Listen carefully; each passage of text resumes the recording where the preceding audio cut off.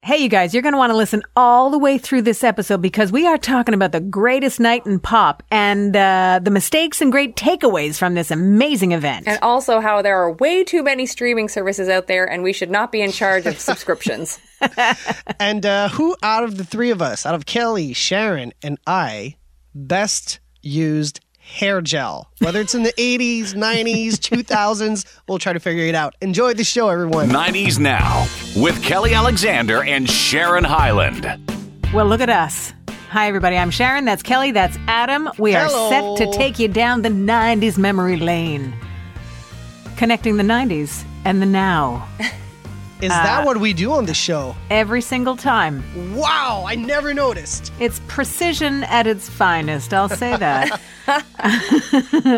And at her shiniest, Drew Barrymore crossed into just another year, really, but her friends told her what she should do to make it extra special, so we'll talk about that.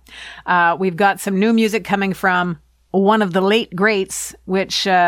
it was surprising to me that it's been this many years since the passing of Chester Bennington, but we'll talk about what Linkin Park has planned. Also, Kelly's trivia will reset your brain functions. Like you didn't know you needed them reset. And then we'll do a stroll down memory lane. Your 90s rewind will make you feel all better about partying like it's 1999. And you know what, you guys? The greatest night in pop happened about 40 years ago. So we're going to tell you how you can go back. So I thought we should start there today. You down?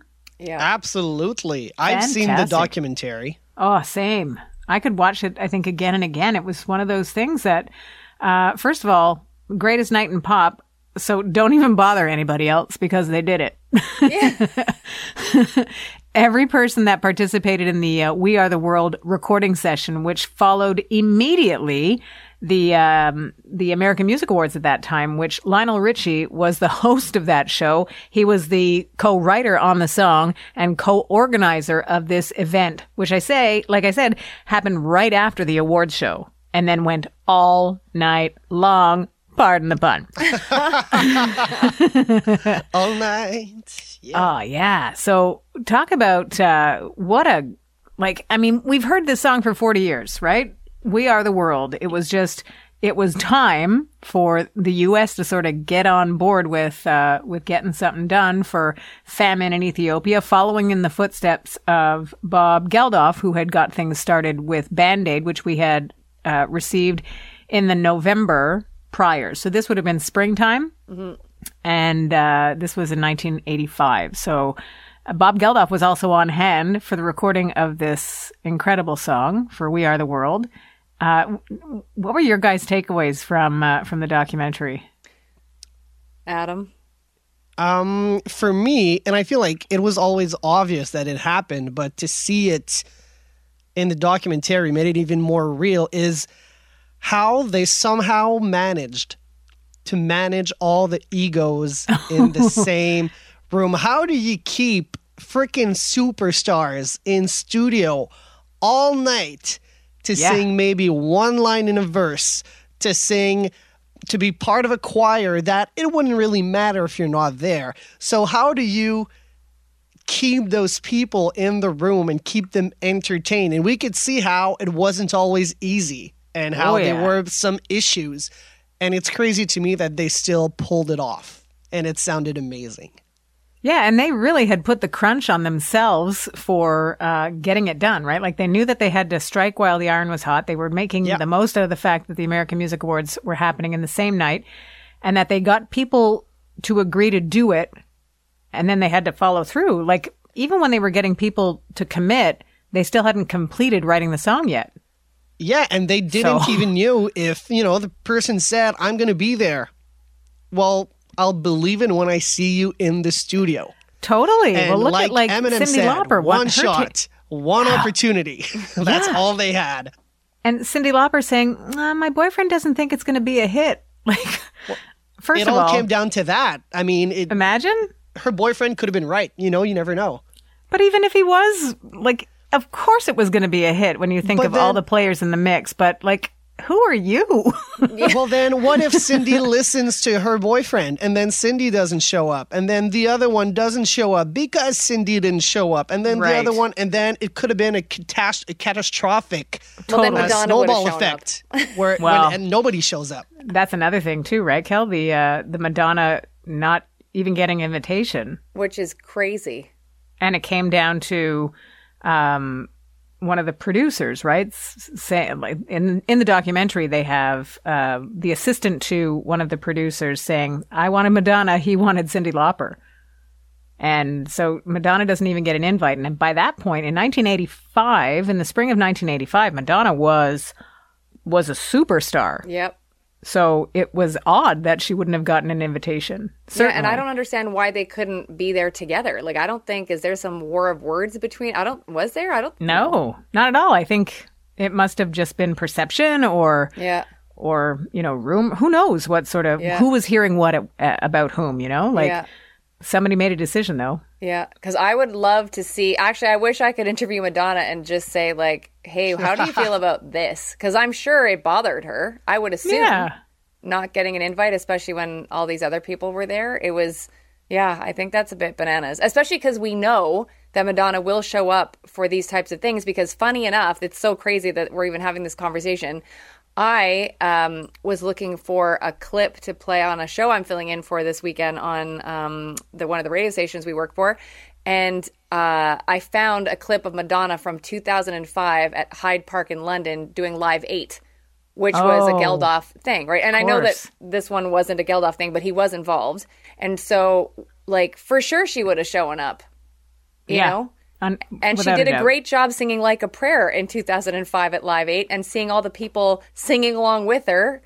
I'd love to know what her thoughts were that she had to miss out because somebody didn't have the big picture in their brain and say, like, yeah, let's invite both of them. I'm sure we can have them both. Well, Lionel Richie was on Jimmy Kimmel last week. So by the time you guys are hearing this, probably a couple of weeks ago now, and you can see the interview easily. It's Googleable. Mm-hmm. And basically Jimmy Kimmel was putting it to him like, well, how come that didn't happen? How come you didn't invite her? How come? And then finally, like Lionel Richie, he wasn't like scrambling for excuses or anything, but he was just sort of saying, well, this happened this way, this happened this way. And finally Jimmy Kimmel says, you made a mistake. And Lionel Richie takes it and says, yeah, we made a mistake. Good. Well, that's all right. It happens. Well, you know what? I thought that was a great takeaway for, it was a huge success, but to acknowledge looking back with fresh eyes on something that's 40 years old and something as significant as this recording, significant enough to call it the greatest night in pop, to admit that there was error, I thought was pretty humble. Something that I think was also actually falls along in the line of being humble, I think, on some level, is that, and I noticed this, I love how they showed that Michael Jackson was the first person to show up to record and that he blew off the American Music Awards to be there. And I know that, like, 84 was his big year, right, for Grammys and, like, all that stuff because of Thriller. And I'd have to look, but I'm assuming he must have still been nominated for something. You know what I mean? Maybe like single of the year kind of thing? Yeah, like I'm sure there was one single that might have been like later on the album that would have qualified, and for sure he probably got nominated. Yeah. But I love that at that age, and Adam would have to quickly Google this, 1985, and because he was born in 58, right? Michael. So like he's already had so much success that he's like fine to blow off the American Music Awards. Yeah, and blow it off and still be able to keep the secret as to why you might have blown it off, why I can't come, because the whole recording session was not public information. Certainly word was getting out and people were starting to figure things out, but the idea that it was as top secret as it was, and you're right, talk about being at the top of your game. No, I'm not going to come. Yeah. So he had 3 nominations that year. Okay. He was nominated for Favorite Pop Rock Album with Prince and Lionel Richie. Oh, wow. Prince won that one with Purple Rain. He was also nominated for Favorite Soul R&B Album, again with Michael and Lionel. With Prince, and Lionel. And he was also nominated for Favorite Soul R&B Male Artist. Wow. With Prince and Lionel. So, well, good segue, because Prince was an interesting topic of conversation from that night and throughout that documentary, to the idea that he was invited and probably would have come had they given him what he wanted, which was no contact with anyone. So kind of missing the point. Just Prince being Prince, I think even at that point, he knew what he needed for himself, but that wasn't going to happen. It wasn't the point of the whole thing. You know how Lionel Richie just admitted they might have made a mistake not inviting Madonna. Do you think if we could ask Prince today, did he make a mistake not showing up? Would he agree it was a mistake? I wonder if he would have had that level of, if you even keep regret, at that stage of your success. Yeah, because you have to make so many decisions that you miss a ton of things, I'm sure. It's not a big mistake, but maybe he would say, I made a mistake. I should have. I wonder. Yep. Would have been good. He's so far up his own artsiness. I'm not sure. Nice. I'm not sure if he would have known, but that's the other problem too. And like Sharon and I, and I'm sure Adam, we've had this discussion too, where there's, when you are in a certain job or like industry where you do have notoriety, which we are in that as well, on some level, like I think you have to have awareness that like you're still a regular human. So don't have this massive ego where you think you're just above everybody else. Like, this was for a good cause, so suck it up and just do what they need, and then go party or do whatever you need to do after. It's not about you. And it's really hard for us, or for me, to take in that people be so far up their own artsiness that they they wouldn't be like, no, I need to do this for the betterment of humanity because of the platform that I have. Right. Easier said for us than for Prince. Well, perhaps, but look who said yes before he did not. You're right. Right? You're right. Yep. Like, without question, Bruce Springsteen was like, I'll be there. Yeah. Bob Dylan. Stevie Wonder is a great example of check your voicemail. Yeah, exactly. Because he shows up finally. He was asked weeks earlier to contribute and be a part of the writing of it, shows up to the session, and obviously the song is done. You've got so many moving parts that you had to give the people a cassette of what they were doing. Yeah. So the song had to be done before that night. So he shows up, and the suggestion, maybe we should put a part in Swahili, is so that guy that just realized he didn't check his voicemail and thinks, well, I got to put something creative on this thing, and offers that. To which Waylon Jennings, country outlaw superstar, says, Swahili, I'm out. And he leaves. I love that story. I love that he left. Because he was a guy that was like, this is not something that I can communicate to, or obviously communicate, period. So, sorry, I'm out. Yeah.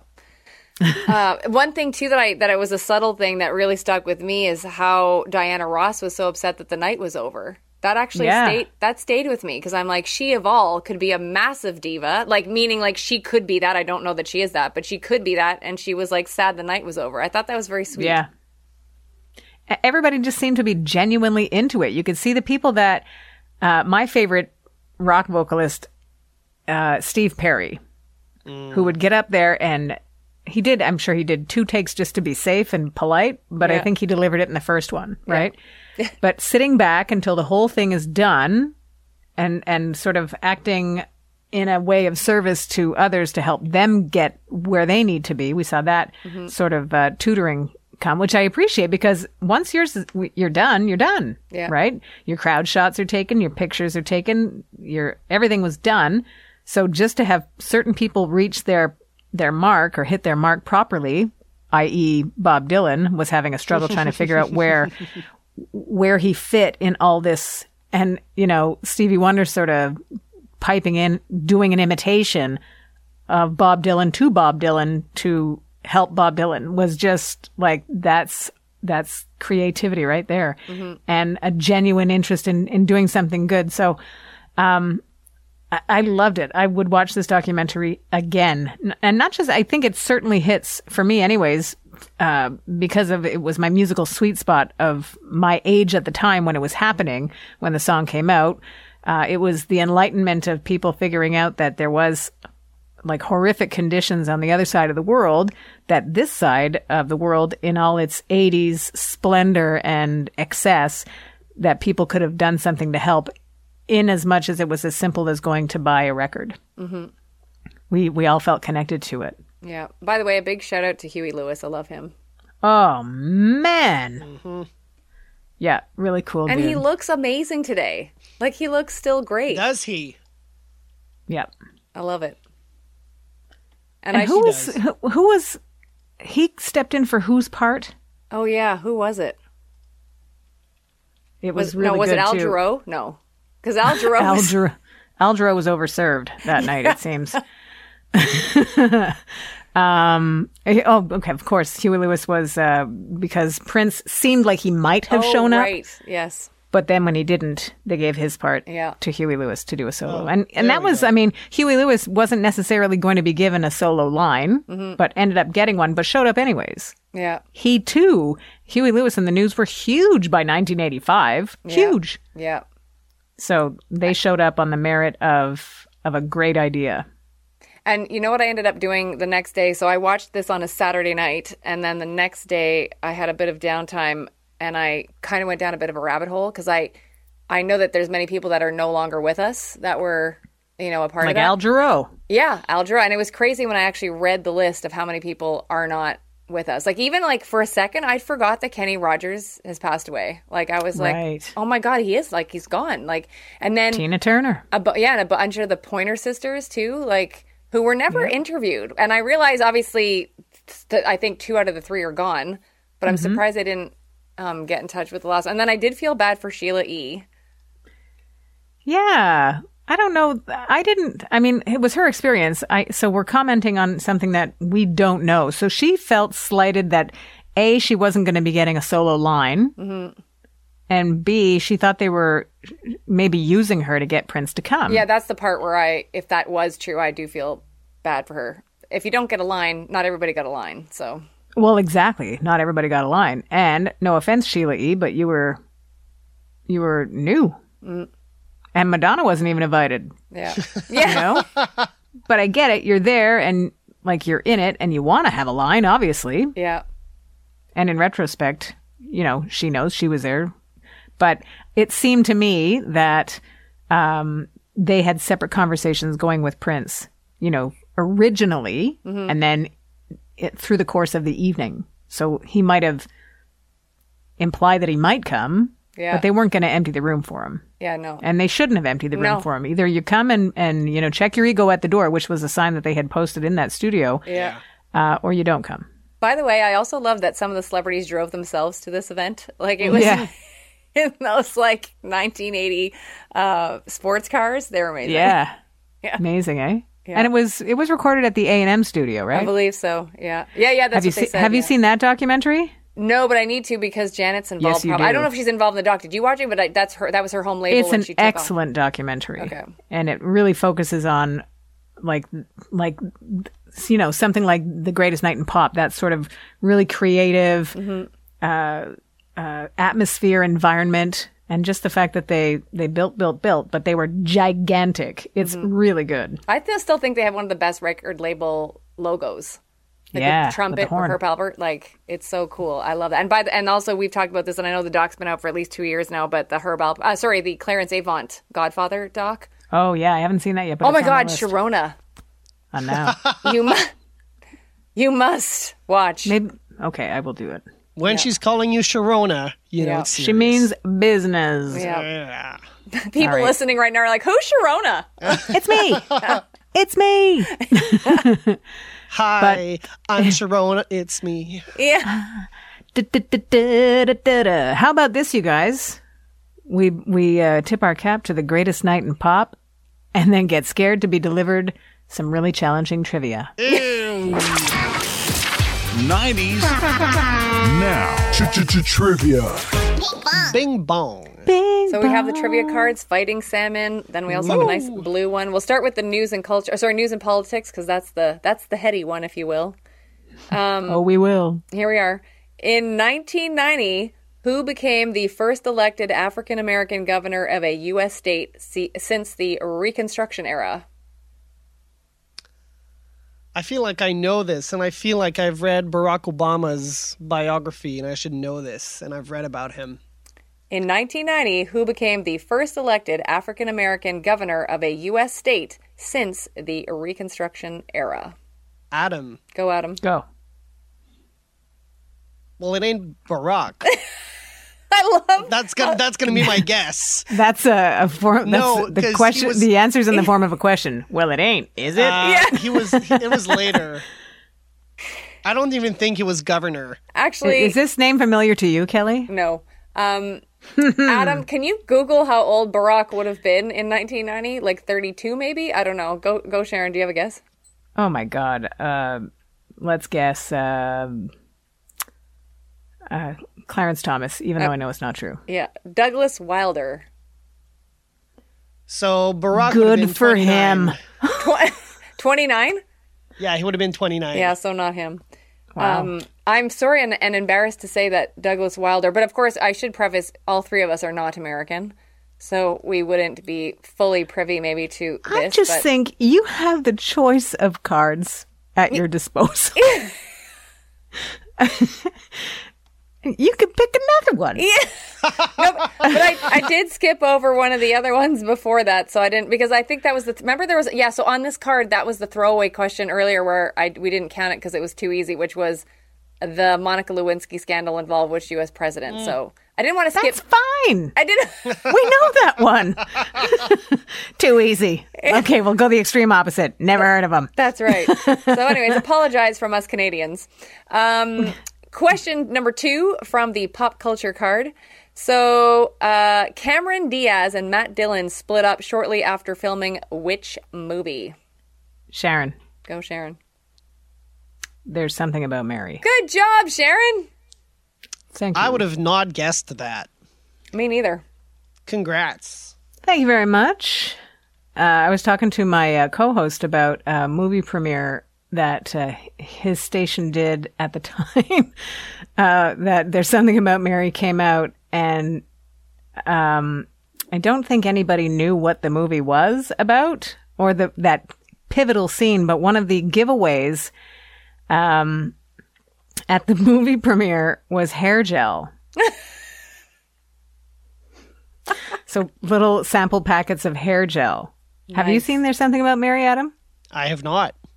You should. And when you do, get back to us and you'll see why. This might have been an idea that was not thought all the way through, or it was thought through and somebody thought so through it not to tell anybody that was the giveaway and why it was significant. Yeah, because I feel like I'm missing a piece of the puzzle to understand the whole thing. Well, there's a scene, and we're not giving it away, but there's a scene where the Ben Stiller character is going to pick up the Cameron Diaz character for a date, and there's a situation, and then he ends up... well, I've just Googled Cameron Diaz hair gel. Okay, well, then you know, and we don't have to talk about it, and I don't have to do this dance anymore. Or yeah, those then hand I can see gestures. what's going on. Yeah, so... I think that's kind of funny, though. Oh, it's very funny. Okay. Very funny, but the idea was that they didn't know that this... why there was hair gel to give away until they sat through the movie and went, oh. Well, I think that's really funny. For sure it was thought through. Yeah. Yeah. Yeah. Sharon, back in the day, my sister used a pink hair gel called Dep. Did you use Dep, that? yeah, also? for sure. It came in a tub. Yeah, in the tub. And then it came in a squeeze bottle. Yes.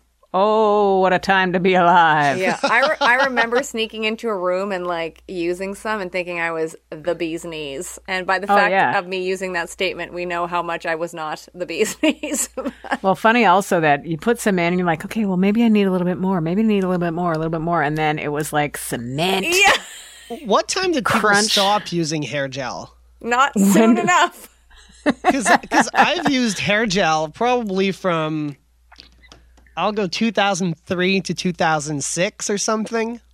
Well, I still use hair gel, but I think that it's like a sculpting gel, right? So it helps when you dry your hair. Back in the day of of a perm and like a wet look on the curl, or you slicked your sides down, or you spiked your hair up in the front. That was super right in the heart of the 80s, and it probably lasted. I know my 90s. Bangs just got bigger as the beginning of the 90s happened. Because I actually should find my grade 7 school picture. Because there was like bangs that were fully formed by pink dip. Yeah, and it was like precise with the comb. Like you could probably slice pizza with this. Yeah, for sure. And we have winter here where we are. Yeah. So you had to make certain sacrifices in order to maintain your hairstyle, which was risking pneumonia. But it was worth it. Yeah. It's so funny, too, because I look back and I see, some of my younger family members now who are in high school doing what I did in high school. And I'm just like, save yourself the trouble. Put the backpack on both shoulders and put some boots on. Close your jacket. For the love of God. Because I remember when I was 13 and like people looked at me, like family members who were older, going, "You're going to regret this." You're an idiot. That was what their eyes were saying. You're an idiot, but you thought they were an idiot. So you didn't even see what they were thinking of you, and they knew better. Yeah. Oh, man. Okay, well, Drew Barrymore turned 49. So I guess any age is significant. You're supposed to celebrate your birthday, but it's not like it's 50 or 60, but, 49. And overall, the message that she got from friends was to keep shining. I love that. Thank you, Drew. Thank you, Drew. You know what? Just landing on her show during the day, at any point, start, middle, end, whatever, she is pure of heart. Mm-hmm. And you can tell that. Yeah. She connects with her guests. She connects with her audience. I've seen someone from the audience tell her something, and she's so wrapped in what this veritable stranger is saying to her, and also crying with them, and then hugging them at the end, just because it's a moment that she gave this person to have. It was, I don't even remember what the thing was, but it could have been anything, any day, any time. I think that's what that's the shine that comes from within Drew Barrymore. Well, it was funny because remember, we were all talking about when the show, because like the show I think was supposed to come out either just before pandemic, right? And then anyways, like I just remember them talking about how the audience tested with her. Because she had to do audience tests before the network would obviously put the show through. And I remember being skeptical for a second, thinking like, how is she not? And like, I'm loving Drew, but just wondering, could she be able to handle a talk show? And then like, I'm such a stupid idiot because like, she's amazing. Like, she's so good. No wonder she tested well. No wonder they continued to push through with the show. And it was interesting because I don't ever usually have a chance to watch her show. I wish I did. But the few times I've seen clips, I saw one where I think she was with Pink. And just like you described moments ago, Sharon, like her and Pink, I'm pretty sure it was Pink, they were sitting together, like facing each other on the couch. And Drew was like zoned in and like they were so together on this. Like it was almost like we were watching a therapy session. Like it was really intense. Well, interesting that I think the two celebrity takeaways for the ones that told her to keep shining were Jennifer Aniston and Drew Barrymore. Oh. And Drew Barrymore told herself to shine. Jennifer Aniston and Reese Witherspoon. Okay, there we go. Yeah. Yeah, it's just, I think, and there's something about those two, too, I think that they just get it. You can tell that they get it. Yeah. Morning show, watch it if you haven't. We finished it on the weekend. Did you finish it? Yeah. Oh, isn't it insane? Yeah. And I think that the fourth season will be the best. And I'm going to guess the final. I hope not. They're so good. I know, but they always get us. You know, they give us these great shows and they don't last forever, which is fine. Yeah. Nothing lasts forever. I get it. Well, I'd rather have that than the extra season nobody wants to watch and then ruins the whole thing. Yeah. Good point. But Reese is extremely smart as a producer, and so is Jennifer. And Adam, have you watched the show? I've watched, I think, the first 2 seasons, or like a season and a half. Adam, keep going. And then my Apple TV subscription expired. Yes. And I was too poor to renew it. I understand. But if you want to lend me, give me your password. Maybe I can I think I'm going to time out buying Apple devices to coincide with their new season. Yeah, you should. Totally. And get that free trial right away. Do you guys watch The Bear? No, but I want to. Is it good? It is good. I've started it this weekend. I've watched the first episode. Oh, so cool. I'm going to keep going. Is it on Netflix? What is it on? It's on... It's on Netflix, I think, yeah. Is it Netflix or Paramount? It's not Paramount. It's Netflix or Crave, and I'm pretty sure it's Netflix. At least here in Canada. Okay. Fair enough. We just started the second season, so I think we're like 5 episodes into that. And I won't spoil it, but the episode where you meet his mother is quite something. Okay. All right. Like a manic energy that becomes like, okay, I got to walk around. Like it's so intense. It really gives you an idea of where they came from as kids. Mm-hmm. And I don't know if you know who the mother is, so I won't tell you. Don't do it, Sharon. But I mean, I think the internet could totally tell you that. But don't look and just wait and be like, okay, here we go. Because in the first season, there was an episode. Have you seen the episode where he goes to a meeting, an AA meeting? I've seen nothing. Adam? Nope.